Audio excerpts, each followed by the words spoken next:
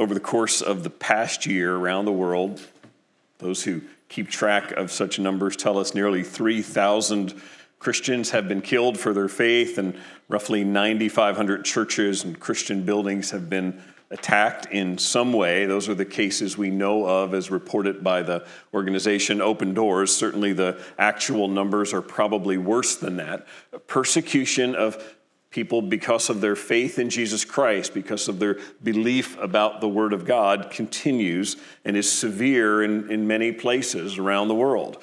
Millions of people live in fear of some kind that they will experience persecution because of their stand for Jesus Christ. In the United States, religious liberty has been a cornerstone of what we have believed and practiced, but we cannot be ignorant to the fact that the anti-Christian sort of rhetoric has stepped up in recent years. There's growing opposition to the Bible's teaching about sex and marriage, about the roles of husbands and wives, about male leadership in the local church, issues like these and others that have drawn the ire of those in our culture. Regardless of your opinion or mine about the upcoming Supreme Court hearings that start tomorrow morning, the reality is we've already seen that there will be sharp questioning about the nominees' religious beliefs. So how are we to respond? How are we to respond to the threat of persecution? How are we to respond when there is intense opposition? We're going to see this morning in Acts chapter 12, and you can turn there, how the local church responds to the threat of persecution. But I want to broaden it out just by way of application. This is not merely looking at persecution and our response to it. This is our response to fear, to those things that terrify you, those things that bring the heart rate and the blood pressure up and that cause you to be afraid. We're going to see that here in Acts chapter 12. The church has every reason to be afraid. And how do they respond? And so Acts 12, as they are facing persecution, let's pick up right at the beginning, Acts 12, verse 1. About that time, Herod the king laid violent hands on some who belonged to the church. He killed James, the brother of John, with the sword. And when he saw that it pleased the Jews, he proceeded to arrest Peter also. This was during the days of unleavened bread. And when he had seized him, he put him in prison, delivering him over to 4 squads of soldiers to guard him, intending after the Passover to bring him out to the people. Let me pause there. In terms of the calendar of history in the book of Acts, this is very much parallel to what we read in Acts chapter 11. If anything, we're almost taking just a tick back in time, in that we're now moving back from Antioch, where we've been up on the northeastern corner of the Mediterranean. We're back down in Jerusalem now. And this is probably paralleling what we read in Acts chapter 11. Even as there is ministry going on up in Antioch and the church there is being planted, back in Jerusalem, the church there is beginning to face another round of persecution. In Acts 11, we see how the gospel reaches Antioch, how the establishing of a local church happens with Saul and Barnabas spending a year there and teaching and preaching and building the people up. And then Luke says, to start this chapter, about that time. As that's going on, this is happening in Jerusalem. About that time, Herod Agrippa becomes the king. He is appointed king by the Roman emperor at that point. Agrippa is Herod the Great's grandson, Herod Antipas's nephew. So Herod the Great you think of when you think of Matthew chapter 2 at the birth of Jesus and the terrible slaughter of baby boys in Bethlehem. That is this Herod's grandfather who commits that. When he dies, then the kingdom is sort of divvied up amongst a number of his sons, and one of those is Herod Antipas, and that's the Herod that we see in the gospel accounts of the crucifixion of Jesus Christ, when Pilate sends Jesus to Herod, and Herod essentially mocks him because he doesn't perform for him, doesn't do any tricks for him. That's the uncle of this Herod. Agrippa now is made the ruler. This is now the first time that Palestine is consolidated again, just as it was under Herod the Great, kind of split up under his sons. And now under Herod Agrippa, he has control of all of Palestine. And it is clear that almost immediately into his reign, Agrippa sets out to sort of curry favor with one of the larger segments of his subjects, and that is the Jewish people. And for no apparent reason, unprovoked, he begins to attack the church of Jesus Christ. And it says in verse 1, he lays violent hands on some who belong to the church. So there are apparently some arrests that happen. And then there is the execution of James. If you think back to Acts chapter 8, when the first persecution happened, when the church was fairly new, it said at that point that they were scattered, that the believers were scattered all except the apostles. For some reason, the persecutors then, and that was largely Jewish religious leaders behind that didn't have the sanction necessarily of the government over it. At that point when it happens, the apostles are left alone. There's some sense in not laying hands on the most prominent figures in Christianity, and so they remain in Jerusalem. Now with Agrippa, that changes. Shortly after he begins, and he only reigns for about 3 or 4 years, and so this is early in his reign, that he decides he is going to begin to execute leaders in the Christian church as a way of winning approval points with the Jews. There are 2 prominent men named James in early church leadership. We'll still see one other one who is in prominent still in Jerusalem in Acts chapter 15, and that is James, the earthly brother of Jesus, the one who gives us the epistle of James. He is still alive. We will continue to see him in some role. This is James, the brother of John, throughout the ministry of Jesus, sort of that inner circle of Peter, James, and John, who often are seen with Jesus at various scenes, Mount of Transfiguration, for instance, when they are with him. This is James, who was part of that inner circle, who is put to death shortly after Agrippa takes the throne. So there is this tremendous violence and fear now for the church, because not only have some been arrested, one of the leaders been killed for no apparent reason, but now Peter has been arrested. They have taken him, brought him into custody, and Herod clearly has the same intent that once the Passover is done and there's this large gathering of Jews from all over the world, then he will then put Peter on display and execute him. Put yourself in the place of a believer in Judea and Jerusalem at this point in time. Church is fairly young. We're roughly 10 years or so into Christianity. There is intense Jewish hatred. The culture continues to oppose you. You are already a minority in a minority, and you are already feeling all of the effects of persecution. And now the government is sanctioning murder as a response to Christianity. How do you respond? Verse 5, so Peter was kept in prison, but earnest prayer for him was made to God by the church. I want to suggest to you this morning three lessons out of this passage for us. As we, whether it's persecution, the threat of persecution, whether it is uncertainty, whatever it is that brings you terror, that causes you fear in some way. I want us to see in the early church just some of the ways they respond. The first one is the most obvious one. They pray earnestly. There is an intensity about their praying.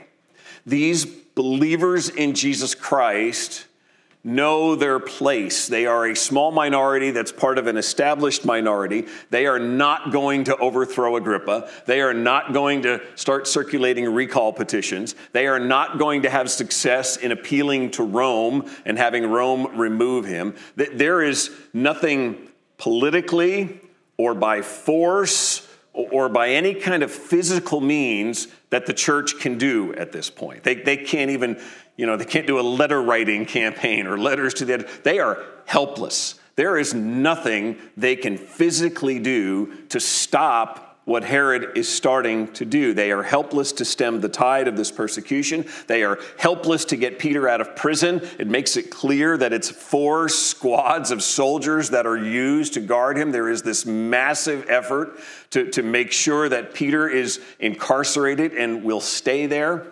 There is nothing they can do to stop Agrippa from sending out more of his guards to more of their homes to begin arresting more of them without charge, without cause, simply because they are believers. Put yourself in that place. You've got nowhere to go. You can't jump on the interstate and head to the relatives who are a couple of 100 miles away. You are in a difficult, painful, terrifying situation, trying to decide what to do. They are helpless. And so they prayed. They prayed to the only one who could do something here, to the one who is almighty and the one who is able to change the circumstances, to protect them, or to do whatever he sees fit. You and I are perhaps most tempted to neglect prayer because we don't feel helpless, because we don't feel like we're in that position where we desperately need to cry out like we're children who need help in some way. We don't see our circumstances as desperate enough to drive us to earnest prayer. Paul Miller, in his excellent book, A Praying Life, explains this. He says, little children are good at helplessness. It's what they do best. But as adults, we soon forget how important helplessness is. I, for one, am allergic to helplessness. I don't like it. I want a plan, an idea, or maybe a friend to listen to my problem. This is how I instinctively approach everything because I am confident in my own abilities. Does that ring a bell? That is just where we can be day in and day out because we don't feel circumstances that leave us in a sense of helplessness. And if we're honest, that's where many of us are day to day. And one benefit, if you can call it that, of suffering and persecution is the genuine sense of desperation that these early believers felt. The sense that they were helpless and they are praying because they know God is never helpless. God is the helper. God is their strength. God is their fortress, and they are crying out to him. God is always the greatest and strongest power. He is the immovable rock. Proverbs 21 reminds us that the heart of the king is like this stream of water that is in the hand of God, and he turns it in whatever direction he chooses. He is the sovereign ruler, and so they wisely and earnestly are crying out to him, saying, God, you must act. We can do nothing but sit in this house trapped in here, waiting for some knock on the door that could mean our own demise, and so we are praying. What do? Think of it this way. If you have young children, you love those children, and they suddenly find themselves in a desperate situation, and they are helpless, what do you want them to do? Do you want them to just get tough and figure it out, work your way out of it? So, some of the dads are sort of thinking that. The moms, there's just no way you're thinking that at this point. But the reality is, when they're young children and they're in a desperate situation, we want them to ask for help. We want them to say, I need help. We don't want them to just pridefully sort of think, I can do this. I can work this out. We want them to ask. We must pray. Our nation is in turmoil. A major election is 3 weeks away. A pandemic is still devastating lives. Evil is abounding. How foolish must we be to not pray? And even when things are not as difficult as they seem to be today in 2020, we are still weak clay vessels who desperately need strength and grace and help from our Master. We must believe that, and our prayer lives will be a reflection of how deeply we hold that. Our trust in God's sovereignty does not replace our need to pray. It does not relieve us of the responsibility to pray. It is not making us theological giants to say, sit back and go, God's got it, God's in control, don't need to do anything, don't even need to pray because God's sovereign. That is not what we see in Scripture. The response repeatedly from God's people is pray, because in prayer we are expressing our weakness. We are declaring God to be the strong one. We are showing our faith in him. We pray knowing that our God does powerful, even miraculous works. And so we plead to him for help and wisdom to intervene in our circumstances, to save the lost, to show himself strong. We pray for him to use his church, you and I, to the fullest extent possible of sacrifice and faith that we can give. We pray for God to guard our lives and our hearts so that no matter what comes, we will remain steadfast, trusting in him, obeying him. God, hold me that I would remain firm, that I would remain steadfast in whatever situation comes. The early church recognizes this helplessness, and so they gather together and they pray intensely, fervently for God to intervene. All right, let's read on, verse 6. Now, when Herod was about to bring him out on that very night, Peter was sleeping between two soldiers bound with two chains, and sentries before the door were guarding the prison. Luke is just giving us this full picture. This guy is in severe isolation at this point. Verse 7, and behold, an angel of the Lord stood next to him, and a light shone in the cell. He struck Peter on the side and woke him, saying, "Get up quickly." And the chains fell off his hands. And the angel said to him, "Dress yourself and put on your sandals." And he did so. And he said to him, "Wrap your cloak around you and follow me." And he went out and followed him. He did not know that what was being done by the angel was real, but thought he was seeing a vision. When they had passed the first and the second guard, they came to the iron gate leading into the city. It opened for them of its own accord, and they went out and went along one street, and immediately the angel left him.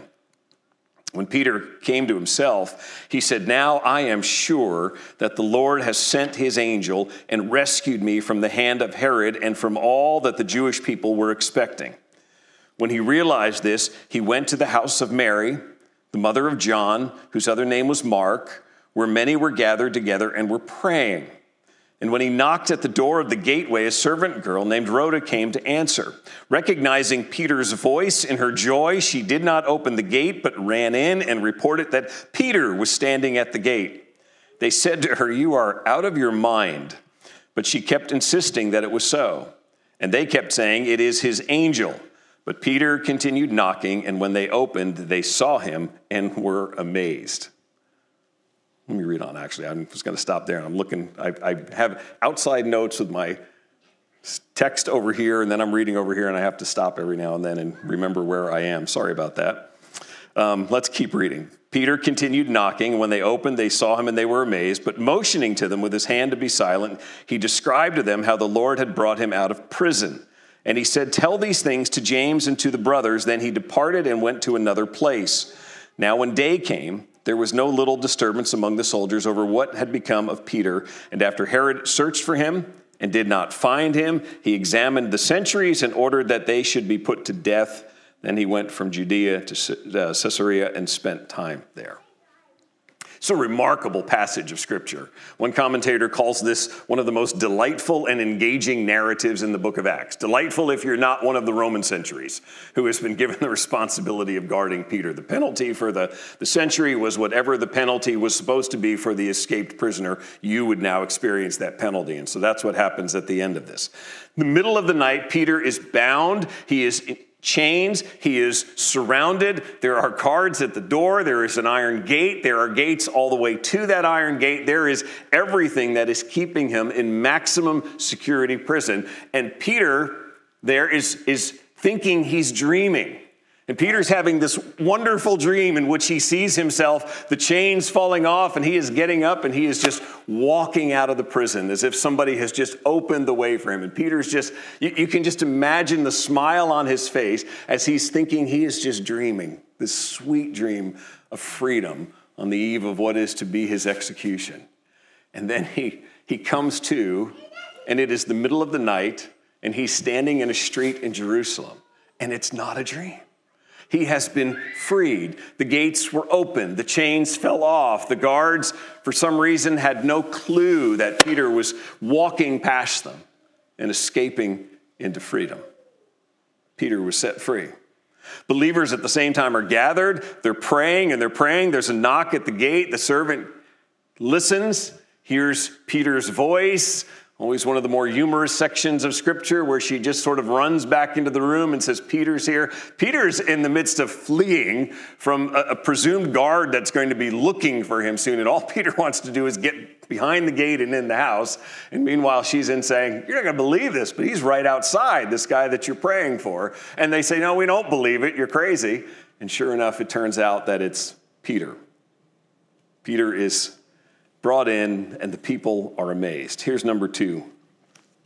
Pray and then prepare to be amazed. Pray earnestly and prepare to be amazed. Now, we're taking this lesson from the opposite response of the believers here in Jerusalem. They were not prepared to be amazed. As much as they were praying earnestly for God to work in this situation, they were shocked when God actually did. In fact, they tell her, this is crazy. You're out of your mind. There's no way. We've heard about what kind of guard Peter is under, and there is no way it's Peter. And yet we have the benefit of reading this story and so many others in Acts and throughout the scriptures that remind us again and again that God does amazing things, that he is powerful to break chains and to free people, that God is the strong one. We have the benefit of scripture and the testimonies from centuries of the church, and we have believers in our own lives who testify to things that God has done that were inexplicable apart from the hand of God. Paul writes, Ephesians 3:20, God is able to do exceeding abundantly beyond all that we ask or think according to the power that works within us. At the end of that great prayer, he's reminding the believers in Ephesus, God can do more than you can even think to ask. God can do beyond that. God is powerful. He is above all of creation. He is Lord of all. What he determines to do, he accomplishes. Our God is not weary. He's not perplexed by circumstances. He's not saying, oh, this 2020 this is a mess. God is sovereign and he is in control. And he urges us to not only pray, but to trust him, to believe that his ways are good and to rest in him as we have prayed, to know that what he does is good and right. In Psalm 145, David writes, great is the Lord and greatly to be praised, and his greatness is unsearchable. One generation shall commend your works to another and shall declare your mighty acts. On the glorious splendor of your majesty and on your wondrous works I will meditate. They shall speak of the might of your awesome deeds, and I will declare your greatness. There's David on the one hand saying, the greatness of God is unsearchable. You can never mine the depth of it. But his response to that is not to say, so you can't do it, so don't bother. But rather his response is, therefore, we need to work all the harder to just try to understand the depths of God's greatness. We need to ponder his greatness, think about who he is, think about his character, read about how he's described in Scripture, and consider his great works, and then declare them to one another, testify to one another of what God has done. Not only from what we see in Scripture, but from what we experience in our own lives. Speak of the greatness of God and declare it. As we're contemplating his works, we are to tell of his deeds and recount his greatness. In Luke's record here in Acts, the release and freedom of Peter is a remarkable moment in the life of this young church as Peter's now been set free. But the story doesn't even end there, right? This is just the beginning. We jump forward now, matter of months, maybe at most a year, and God will now make it abundantly clear that Agrippa will not prevail. And so look at verse 20. Now Herod was angry with the people of Tyre and Sidon, and they came to him with one accord, and having persuaded Blastus, the king's chamberlain, they asked for peace because their country depended on the king's country for food. On an appointed day, Herod put on his royal robes, took his seat upon the throne, and delivered an oration to them. And the people were shouting, "The voice of a God and not of a man." Immediately, an angel of the Lord struck him down because he did not give God the glory, and he was eaten by worms and breathed his last. It's a pretty remarkable piece of the story, isn't it? Tyre and Sidon are cities along the Mediterranean. The area of Palestine that Agrippa covers runs east of Tyre and Sidon. This coastal area is still part of Phoenicia. And so they are not under his rule, but they are almost landlocked. They can travel up to the north, but they need the agriculture that comes from inland. They need food from Judea. They can fish all they want, but for vegetables and everything else, they need to work a deal. They need to trade some commerce with Judea.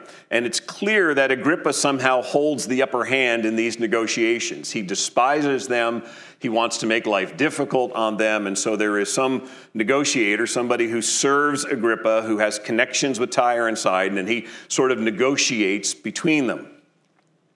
Presumably, Agrippa's upper hand is so much that come the day of his sitting down with Tyre and Sidon and declaring to them that this is how it will be, this is the deal that we have reached, that I have decided, that there is going to be a public celebration of Agrippa's greatness. It's not enough to just sit and negotiate it. Agrippa is going to have to bring everybody around them and tell them that he has done this and he is worthy of their praise. And apparently the negotiator behind all this has prepared the people of Tyre and Sidon and said, you need to flatter the king. You need to just worship this king when he comes out. It's very interesting that the secular historian Josephus gives us this account. We don't only have this from Luke in Scripture, that's sufficient, but we also have Josephus in his Antiquities writing about this, and he describes Agrippa coming out in this robe that is got silver threading all through it, and he comes out in the daylight, and the silver just makes for this magnificent shine in the sun, the reflection of it, and so as he walks out, it is godlike. This is as staged to be as godlike as it can be when Agrippa walks out in front of the crowd.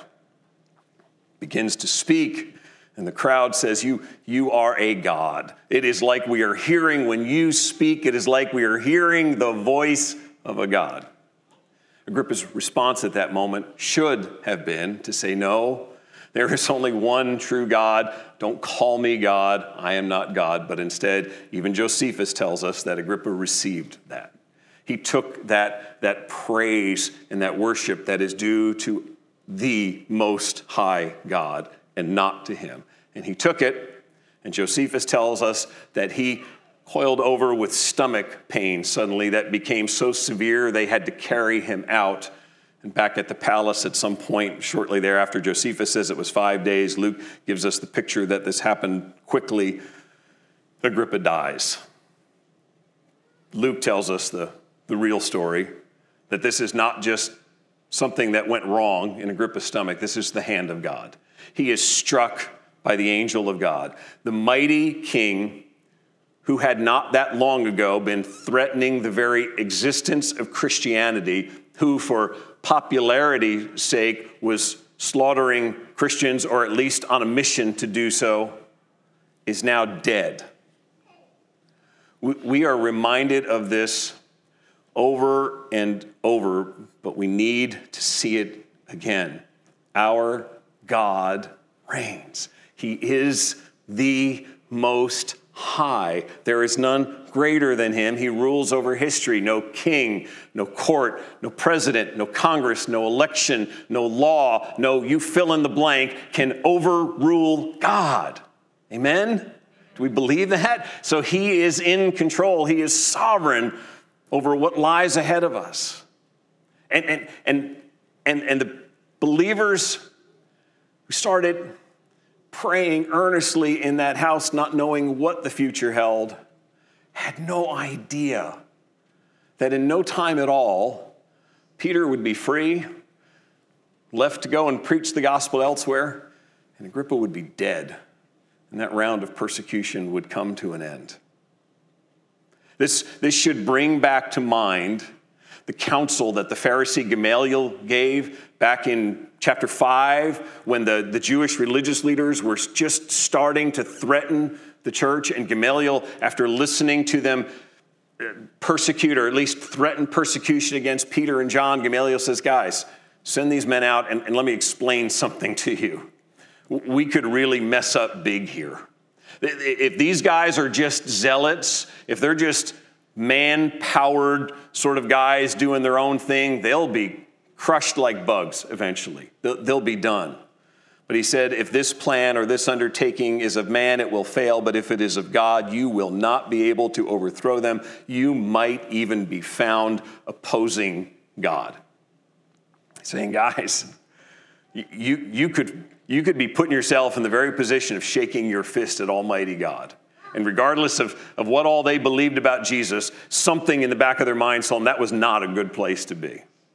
And here's Agrippa who arrogantly put himself not only in the place of opposing God, but actually put himself in the place of receiving worship due to God, and took it for himself as if he was somehow majestic like God or deserved what God should receive.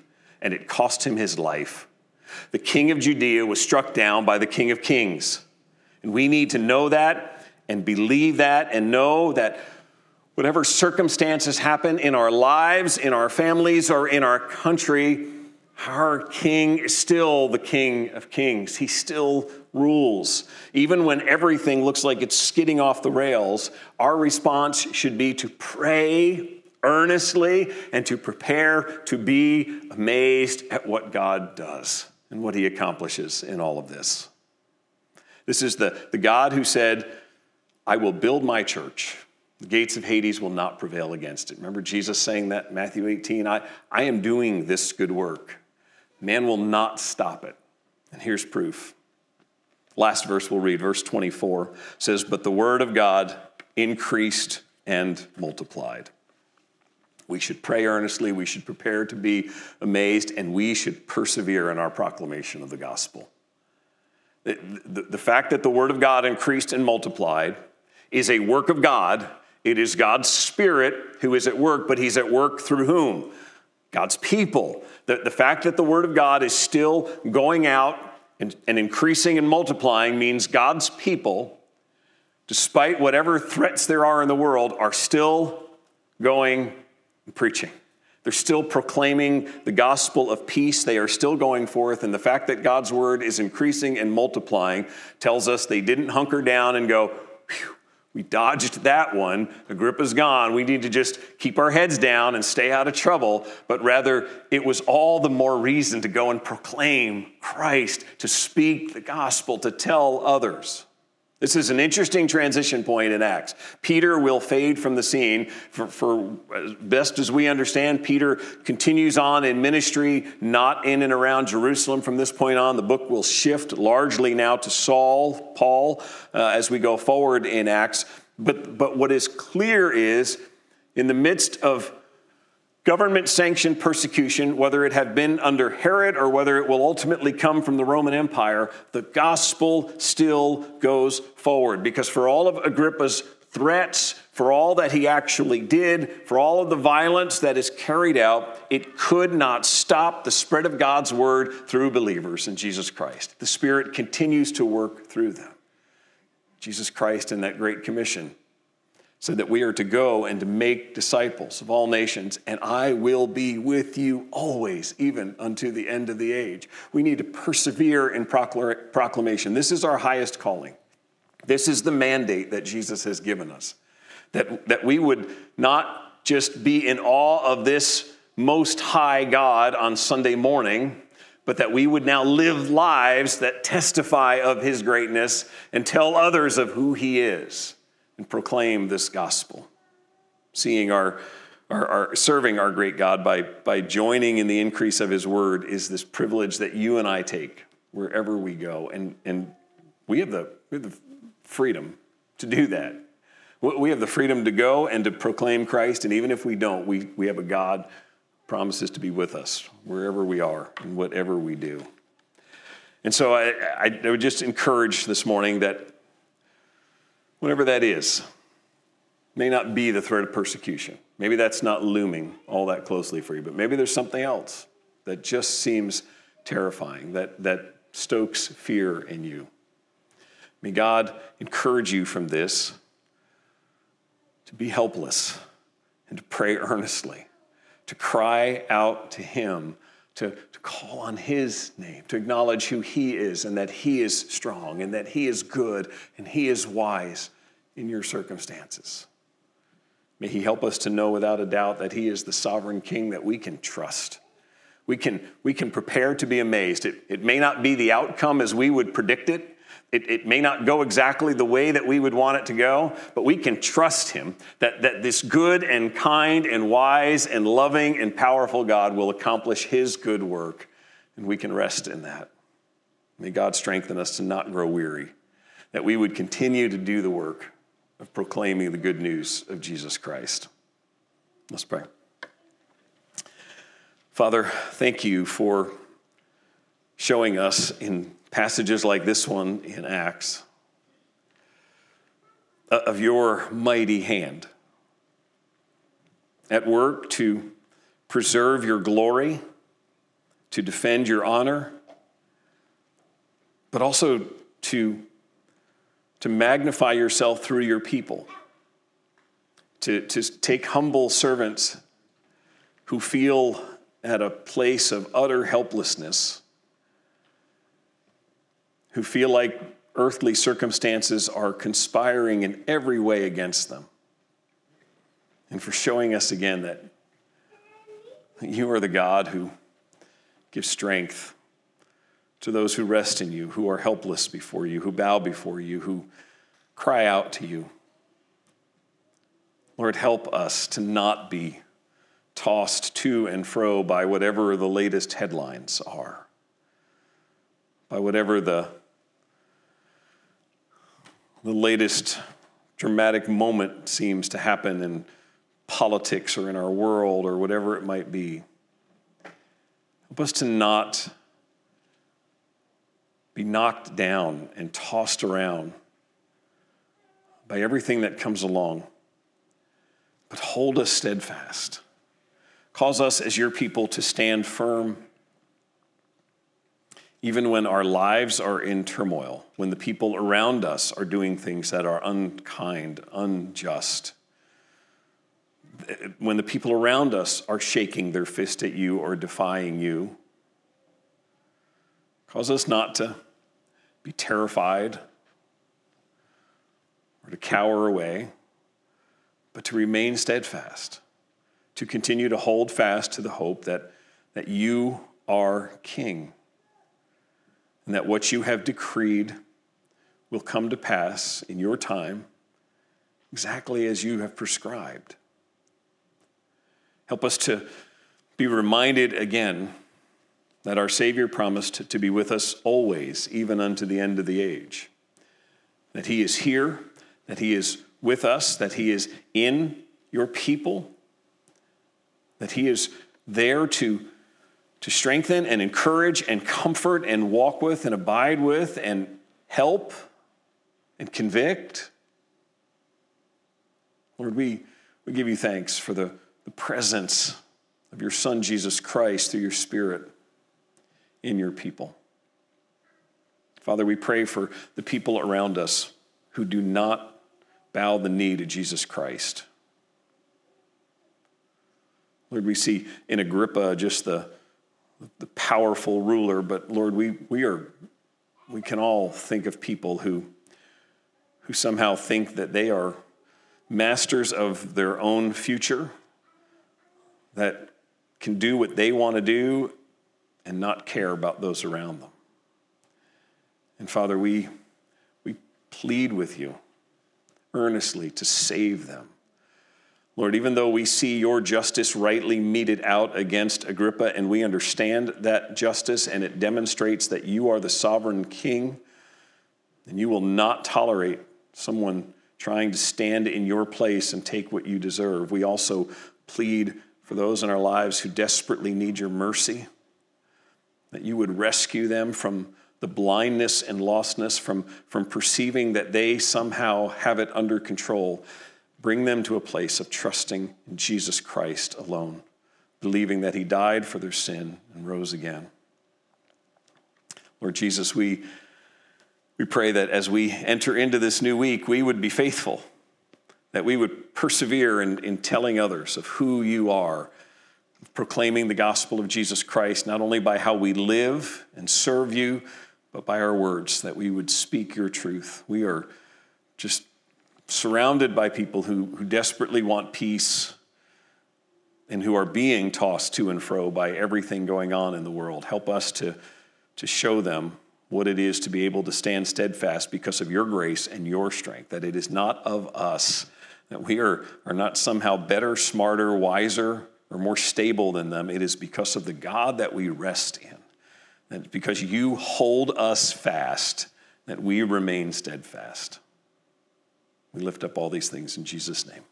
Amen.